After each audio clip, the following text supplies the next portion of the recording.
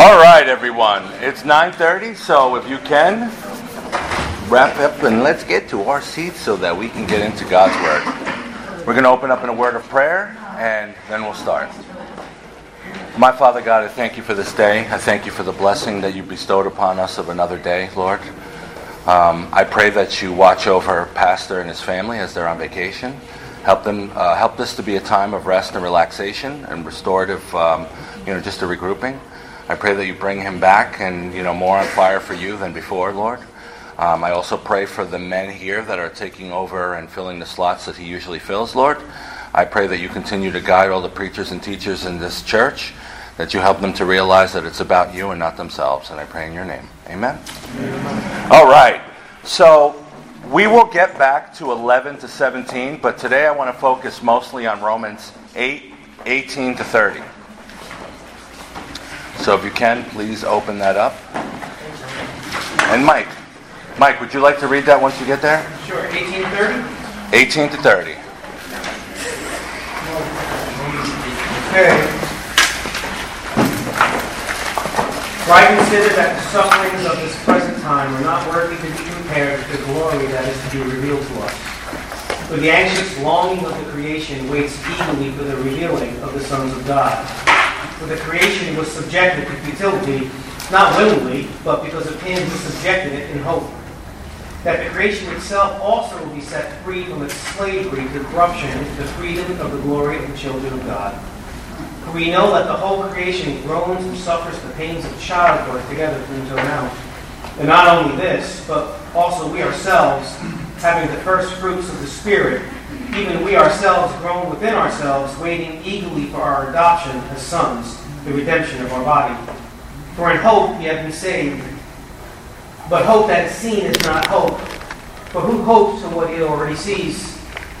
But if we hope for what we do not see, we persevere and wait eagerly for it. In the same way, the Spirit also helps in our weaknesses. For we do not know how to pray as we should, but the Spirit himself intercedes for us with groanings too deep for words. And he who searches the hearts knows what the mind of the Spirit is, because he intercedes for the saints according to the will of God. And we know that God calls us all things to work together for good to those who love God, to those who are called according to his purpose. For those whom he foreknew, he also predestined to become conformed to the image of his Son, so that he would be the firstborn among many brethren. And these whom he predestined, he also called. And these whom he called, he also justified. And these whom he justified, he also glorified. Amen. Thank you, Mike. Beautiful, beautiful verses, right? Now, if you guys remembered, I titled this last week and this week, Justification and Sanctification through the Holy Spirit. And again, I want to reiterate that I must say that there is no salvation if there isn't justification, right? The definition of justification, again, which I will say, is the action of declaring or making righteous in the sight of God, right? We know that due to sin, we are out of fellowship with God. We're at enmity with God, right?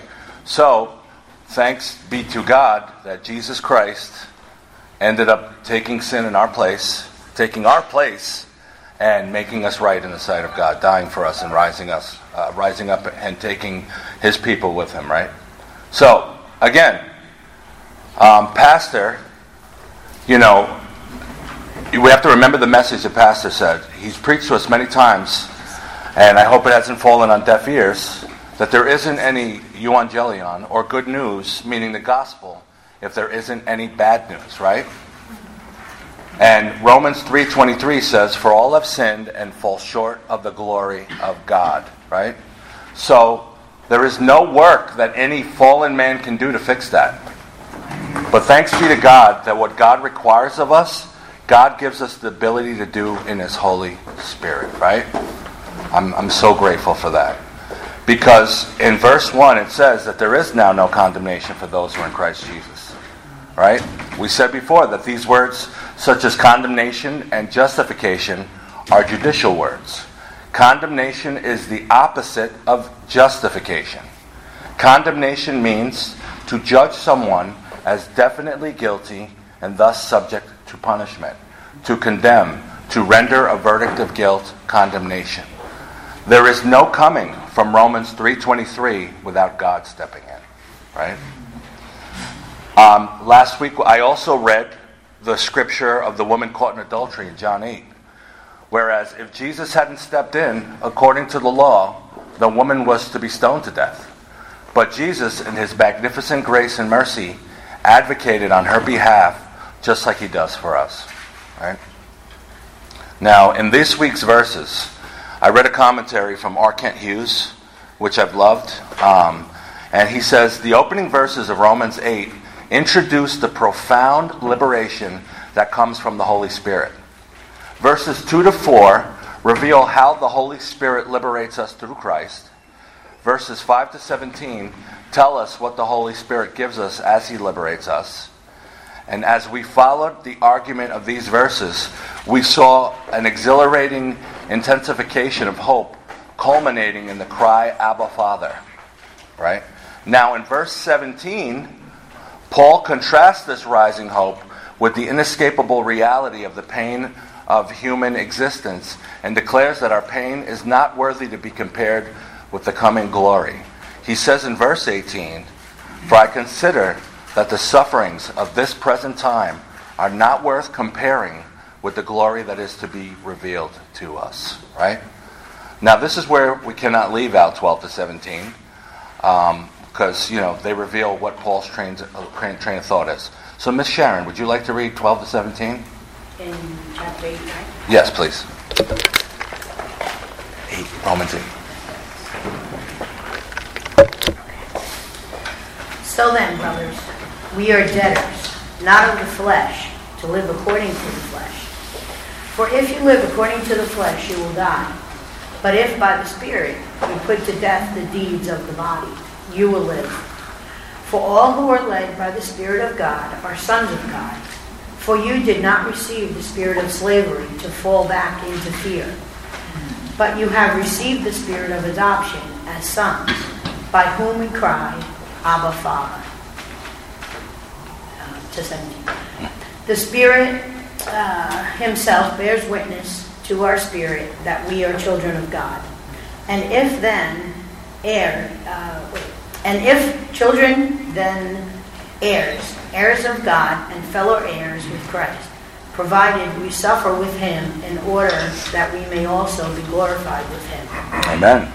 The phraseology of this sentence, in the suffering, in the Greek means to join in the suffering, to suffer together, to share in the sufferings. It requires you to be active. So in order to share in the glory of Christ, we must also share in the suffering, right? For some people that means a whole, several different things. I pray that in the United States we never have to deal with the sufferings that they do in other countries as far as physical sufferings. But there are those that, deal with emotional, psychological suffering over here because of Christ. And you know what? Again, if we are in Christ, we share in the sufferings, but just that much more we will share in the glory, right? So in 1 Corinthians 12:26 it says, 1 Corinthians 12:26, and if one member suffers, all the members suffer with it. If one member is honored, all the members rejoice with it. 2 Corinthians 4:17, for momentary light affliction is producing for us an eternal weight of glory far beyond all comparison. While we look not at the things which are seen, but at the things which are not seen. For the things which are not seen, or which are seen, are temporal, but the things which are not seen are eternal. Right? I constantly think about what Pastor. I keep saying it wrong, but it's the already not yet. Right? I kept saying the now and later. But it's not a candy. It's obviously something much weightier than that. And, I long to be in my glorified state so much that my focus is on being heavenly minded, which requires me to look vertically, not horizontally. That should be the state that we're in. Because in my state right now, again, all of it is brought on by myself, but I have pains, I have different things, I have stresses and different things that cause me anguish that, being in my glorified state means sin no longer has its effect on me because there is no more sin in heaven, right? There is no more pain. There is no more desires to follow the flesh, right? There's only living in harmony and unity with God, right? And a lot of us wait for that day. Many of us, pray, not myself because I still want to be on earth, but for a little while. But many pray, please God, come back quick, because they see the things that are going on, and they know that what's to come is way better than right now, right? So if we continue with that perspective of knowing that we've been set apart for a future hope, a future glory, and having that vertical perspective, it changes our perspective or our outlook of what's going on right now, right? We look at the people that can live in perfect peace, knowing that walking out their door, they may be taken to prison. They may be, given some form of torture or whatever. But yet, because, their mind is focused on being vertically minded, on God, they don't worry about all those things, right? You look at how could a whole book of people in Fox's Book of Martyrs talk about, even though they were on their ways to horrific deaths, they never denied God and they were glorifying Him, right? You look at the letters written by Paul. Paul is in dark dungeons, jails. Him and Peter are writing letters. Peter's on the run sometimes. They both were murdered, But you know what? They had that vertical mindedness, that perfect peace to know who they were serving. And they knew that the glory that they were awaiting, right? So we in our state right here need to realize that though it's already there for us, we do not live in that state just yet. We need to focus on moving towards that, sanctifying ourselves so that we would be more in the image of Christ. So that we would not allow the present sufferings of this world deter us from the goal of being more and more like Christ, right? Conforming to the image of Christ. So till Christ comes back, our focus shouldn't be thrown off due to my circumstances or anything else that may worry me. But I need to pray and pray that I will be reminded that as long as I'm in the Spirit, I will have that peace that surpasses all understanding. But again, the focus that we were talking about last week is in the Spirit, right? Because in the flesh, I don't have that peace, right? So in the Spirit gives me that supernatural ability to have peace regardless of what's going on around me, right? All right, so back to the text, Romans 8. We're going to look at verse 19.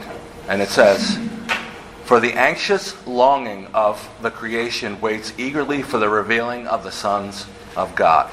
Now, it's almost like full circle for me, because I remember the first time, this was one of the first or second lessons that I ever taught. I had never taught before, and Ray wanted me to teach something for the young adults at the time. And I don't know if he chose it or I did. And I never had realized that the thought of creation groaning or waiting eagerly to be released. And that's what I wanted to focus on today, because we always think of the aspect of humankind. We don't think about, the world and everything in it and how they're affected by sin just as much as we are in that sense, right? And all things that were made are under the wrath of God because of original sin. As well as once Christ comes back for His own, all creation will not have to deal with suffering as it does now. This creation that's addressed here is not speaking of humans, but the sons of God are those that are redeemed saints, because when Christ returns, God's children will share His glory, right? And then we see where the judgment was pronounced on all creation. Genesis 3:17. "Then to Adam He said, 'Because you have listened to the voice of your wife, and have eaten from the tree about which I have commanded you, saying, you shall not eat from it, cursed is the ground because of you. In toil you will eat of it all the days of your life.'" So we see the effects that original sin has on all life. Cursed is the ground because of you, right? Now, when we look at Paul demonstrated that this relationship has a future aspect in connection with God's program of salvation for people, right? When you see that, let's look to Romans 8:20 to 21. It says, For the creation was subjected to futility, not willingly, but because of him who subjected it, in hope that the creation itself also will be set free from its slavery to corruption into the freedom of the glory of the children of God. Now, some people can look at that and it's hard. I know that we had a discussion. Several of us have like a thread post that we speak on. And, we're talking about what is going to happen to the actual world once the wrath of God is released upon it, right? Some preachers such as D.A. Carson and I think it was it not Charles Stanley? It was can't remember David Jeremiah believe that the world will be renovated, and and some believe that the world will utterly be destroyed, and there will be the new heaven, new earth, will come down, but not from already what's here, right? So in my mind, there was an argument between what is restored and what is new, right? Can something that's restored be considered new? But then I realized that that's just a disputable matter. It really doesn't matter whether or not the world is restored or if the world is brought back new. We just realize that there will be no sin in the world, no effect of it, that God will make all things as it was intended to be, right? And that's the most important thing about it. I do love these discussions that we have, and I'm great, and I'm glad. I'm grateful for them, and they're great for edification. But when it comes to it, we need to focus on our salvation, our sanctification moving forward, and not worry about these little things that can detract us, right? I love the understanding of the Greek because it gives more context to what God is trying to say at that moment. But to be stuck on, what Revelation says, what's going to happen to the world and different things like that, our focus is, again, worrying about the trial and not the triumph, right? And how to get through it. And that's why we need to be vertically minded. And we look, and I was trying to go back, and I was looking to what futility means here, right? And futility in this verse stems from a Greek phrase pertaining to being useless on the basis of being futile and lacking in content, right? So, again, creation, man, no one is able to save themselves from the wrath of sin, right? The only one that is able to do it and has done it is Jesus Christ, right? And thanks be to God that we have such a blessing to know our Father and our Lord and Savior, right? There was a commentary where I read when it said, I don't like one of the words in here, but I'm going to say it anyway. When God's program of salvation for people is completed and the children of God together experience their glorious freedom from sin, Satan, and physical decay, then the creation itself will be liberated from its bondage to decay. God had cursed the physical creation as a part of his judgment on people for sin because of their position and authority over the creation as God's representatives, right? So we know because, when we're spoken about Adam being the federal head, the choice that he made affected all life, right? Now, we cannot look to Adam and again saying, why did he do that? Because put in his place, we would have done the same thing. And yet, even though we do no more, aren't we sinning today? There's many of us who have that battle that's still going on, which, is going to happen until we're taken home. That battle between the spirit and the flesh, right? Paul says it, I do the things I do not want to do. Because again, there is a tension, there is a battle there. That's why we are groaning to be released from that, right? I hate the fact that I've been a Christian for so many years now. I've been studying, I've seen, the many blessings God has given me, but yet I still mess up. And I still sin. I hate that. I hate that in me.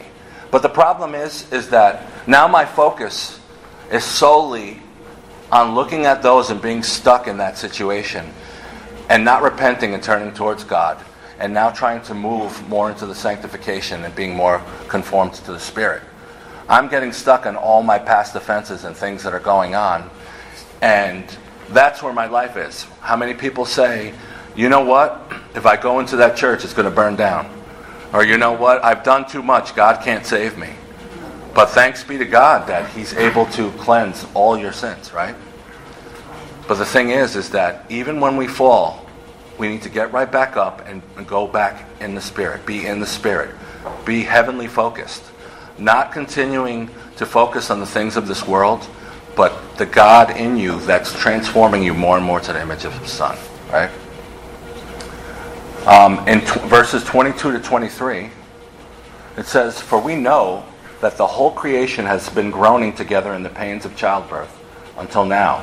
And not only the creation, but we ourselves.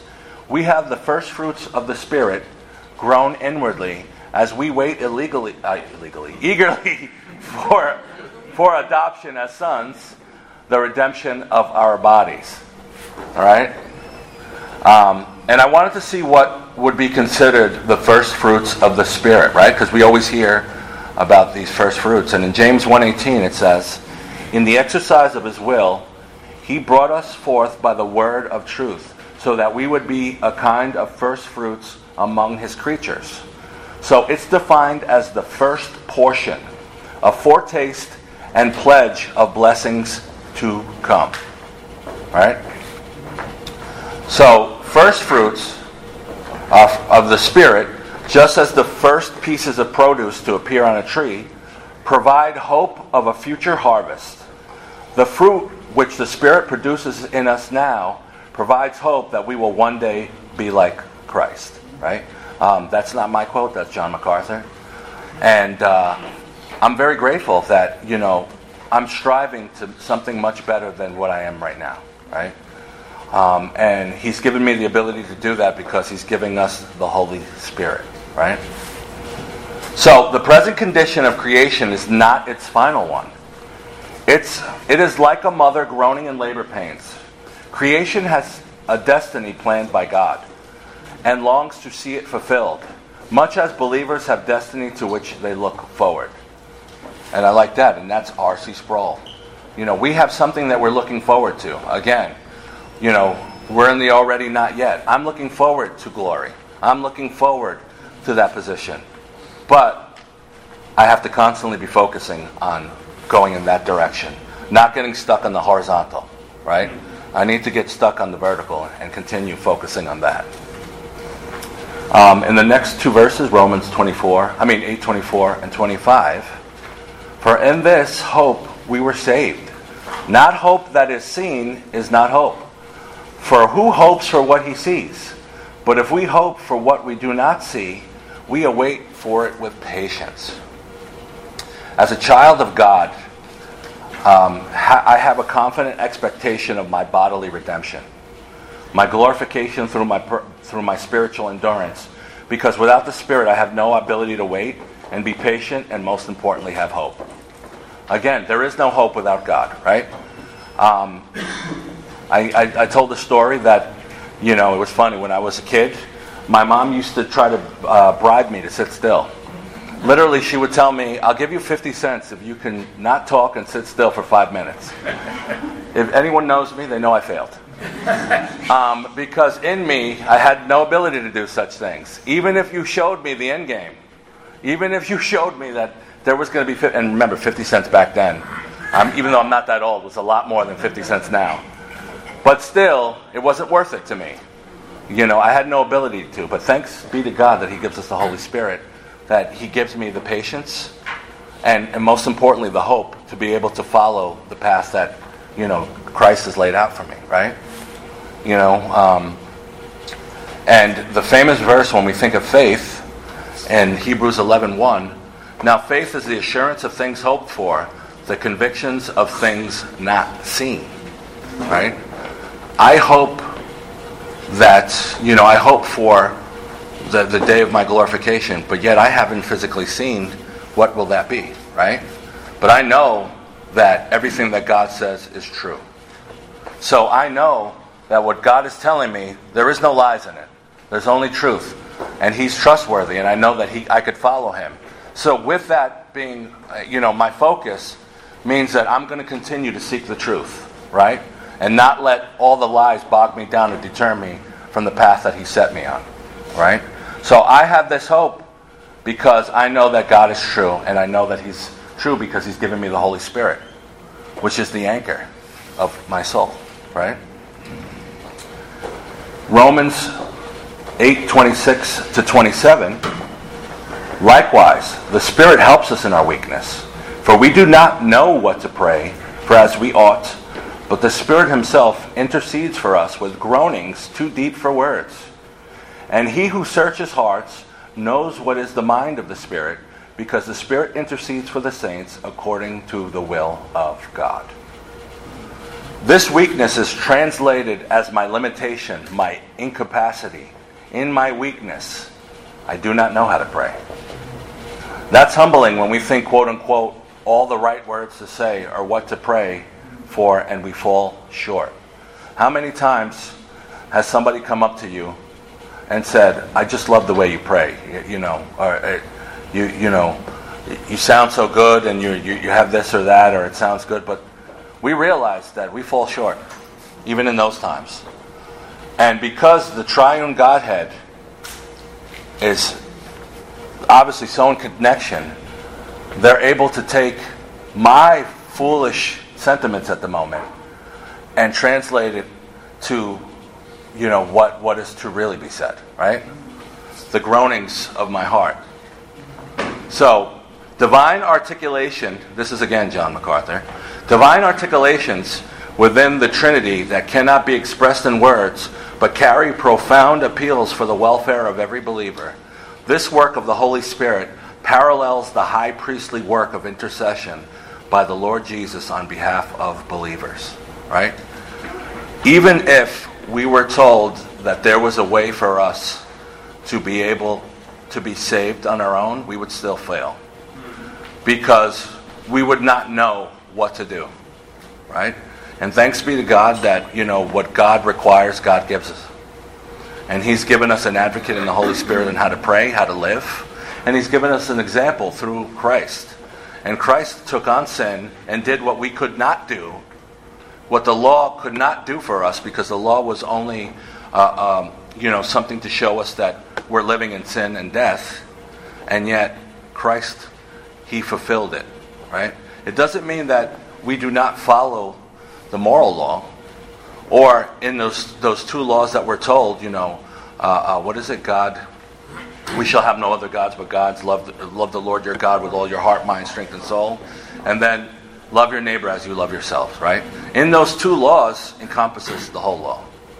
Because if you're following those, if you're loving God truly, your focus is going to be what God commands, right? You will be showing the fruit of the Spirit, right? And if you love your neighbors as you love yourself, you're not going to be drawn to wrath. You're not going to be drawn to stealing. You're not going to be drawn to those things. So that's why those are two important statements that we should follow, right? In Romans 8:28 it says, and we know that for those who love God, all things work together for good, for those who are called according to His purpose. Now again, remember, God is sovereign. Nothing happens without God allowing it to happen, to accomplish His will, according to His purpose, right? We can sit here and talk about all the things that are going on, and why does God allow these things to happen? But again, we are not God. We do not know what His will is in that sense of His purpose for those things to go on. We know that He deserves all the honor and glory, right? We know that ultimately the goal is to bring His people to Him, and that every creation will bow their knee and worship Him, right? And then we also talk about that this is also what's called an effectual call, meaning that those He calls, they come, right? People will talk about irresistible grace. And it's true, because once your eyes are opened and you know the truth, there is no leading you another way. There is no going another way. You're drawn to it. So when we see that effectual call, when that call is sent out by God, they will come. Right? Those He calls will come. In Romans 8:29 to 30 it says, for those He foreknew, He also predestined to be conformed to the image of His Son, in order that He might be the firstborn among many brothers. And those whom he predestined, he also called.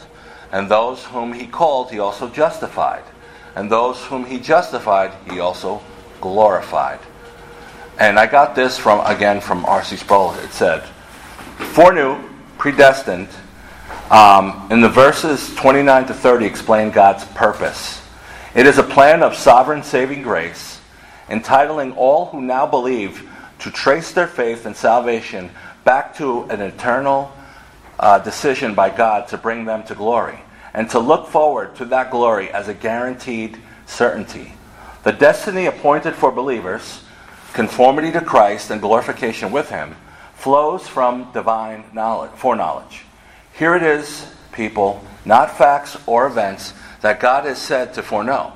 God does foresee events, but Paul's point is that God has, of His own initiative, chosen the objects of His active, saving love. Know implies intimate personal relationship, not merely awareness of facts and circumstances.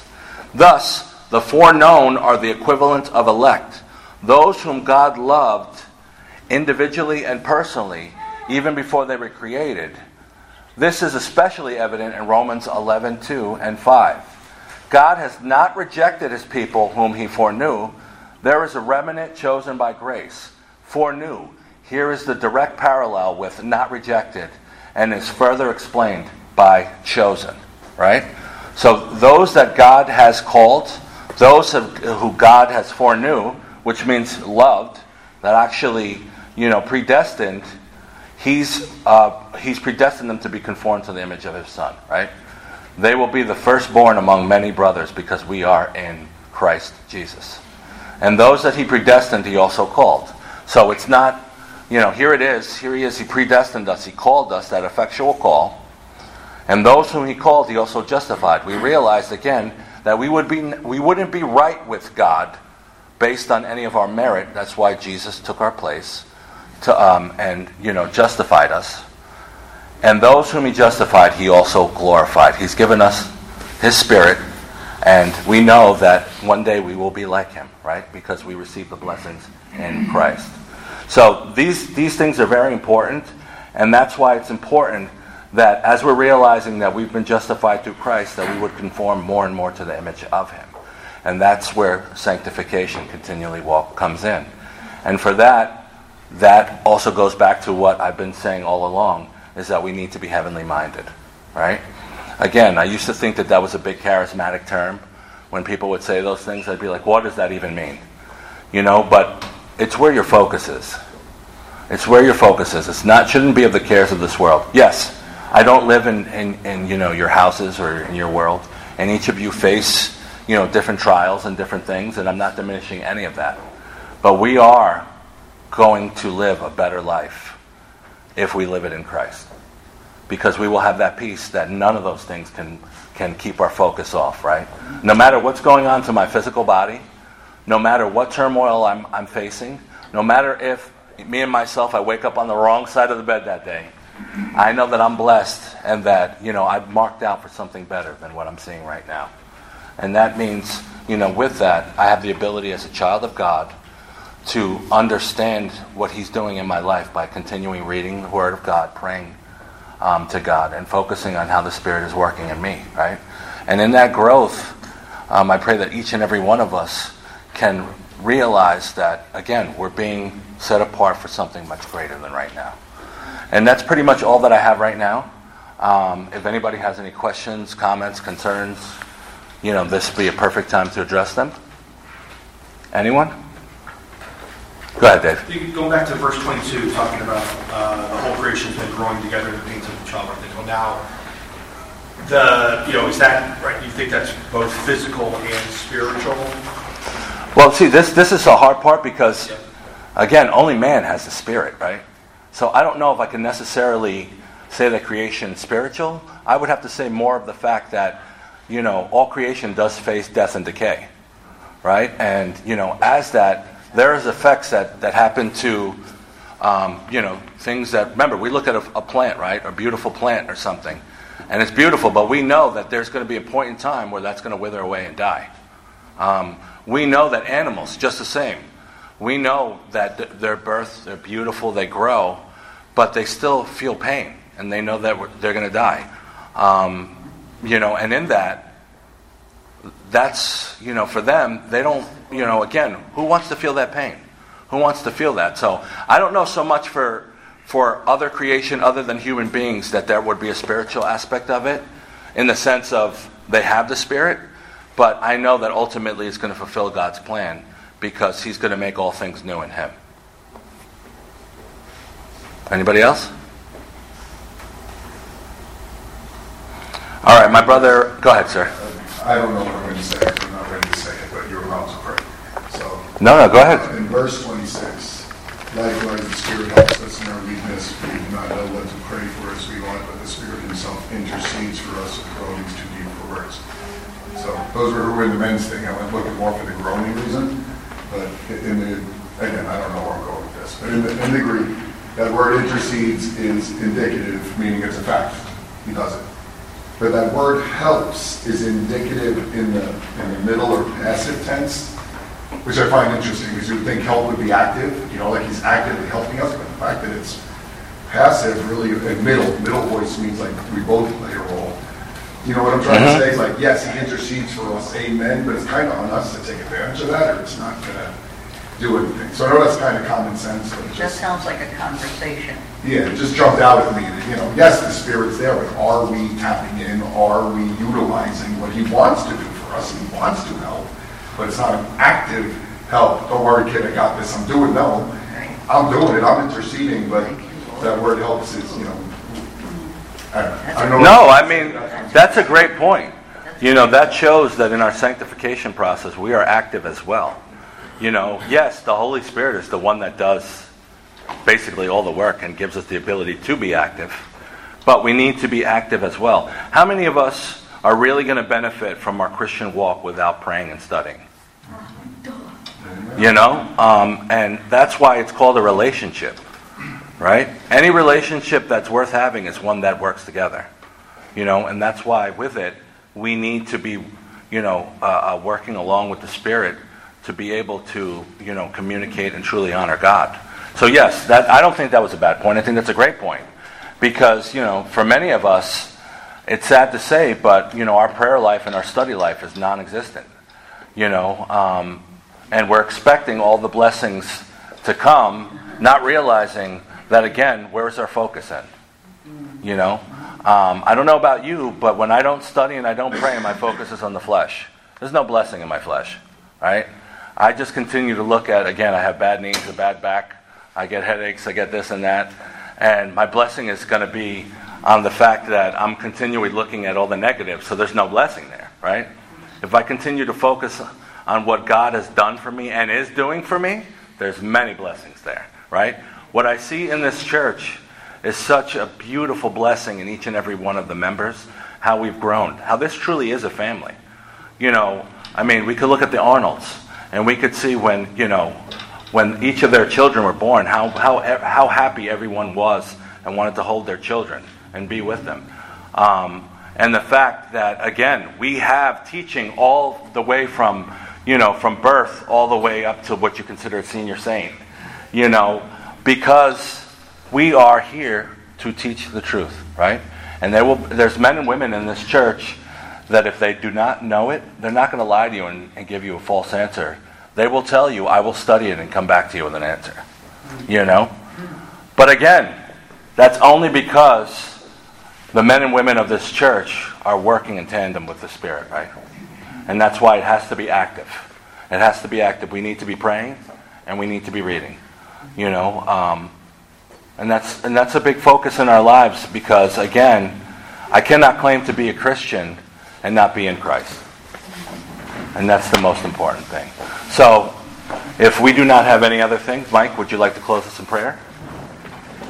Heavenly Father, thank you so much for your word, which sharpens us, which encourages us, which strengthens us, Lord God. Thank you for, again, what we read concerning the Holy Spirit, how amazingly blessed we are that He is interceding on our behalf. He knows exactly what is best, Lord God, for us, and the Holy Spirit is not away from us in heaven, in another realm, and He is ever present with us here right now, Father. So we have unlimited power in one sense within us, Father. So help us, Father, to just utilize Him, Lord God. And we know that happens first when we truly believe it with all of our heart that He is an ever-present helper in time of need. So, Father, it is Him right now that we are asking that we would be with us for the remainder of this day, Father, that we would be with Lenny as he preaches, and again, that He would continue to be with us, Lord God, to give us the answers and the understanding that we need, Father. What a wonderful blessing that is, that we can have confidence, Lord God, that God is with us right now.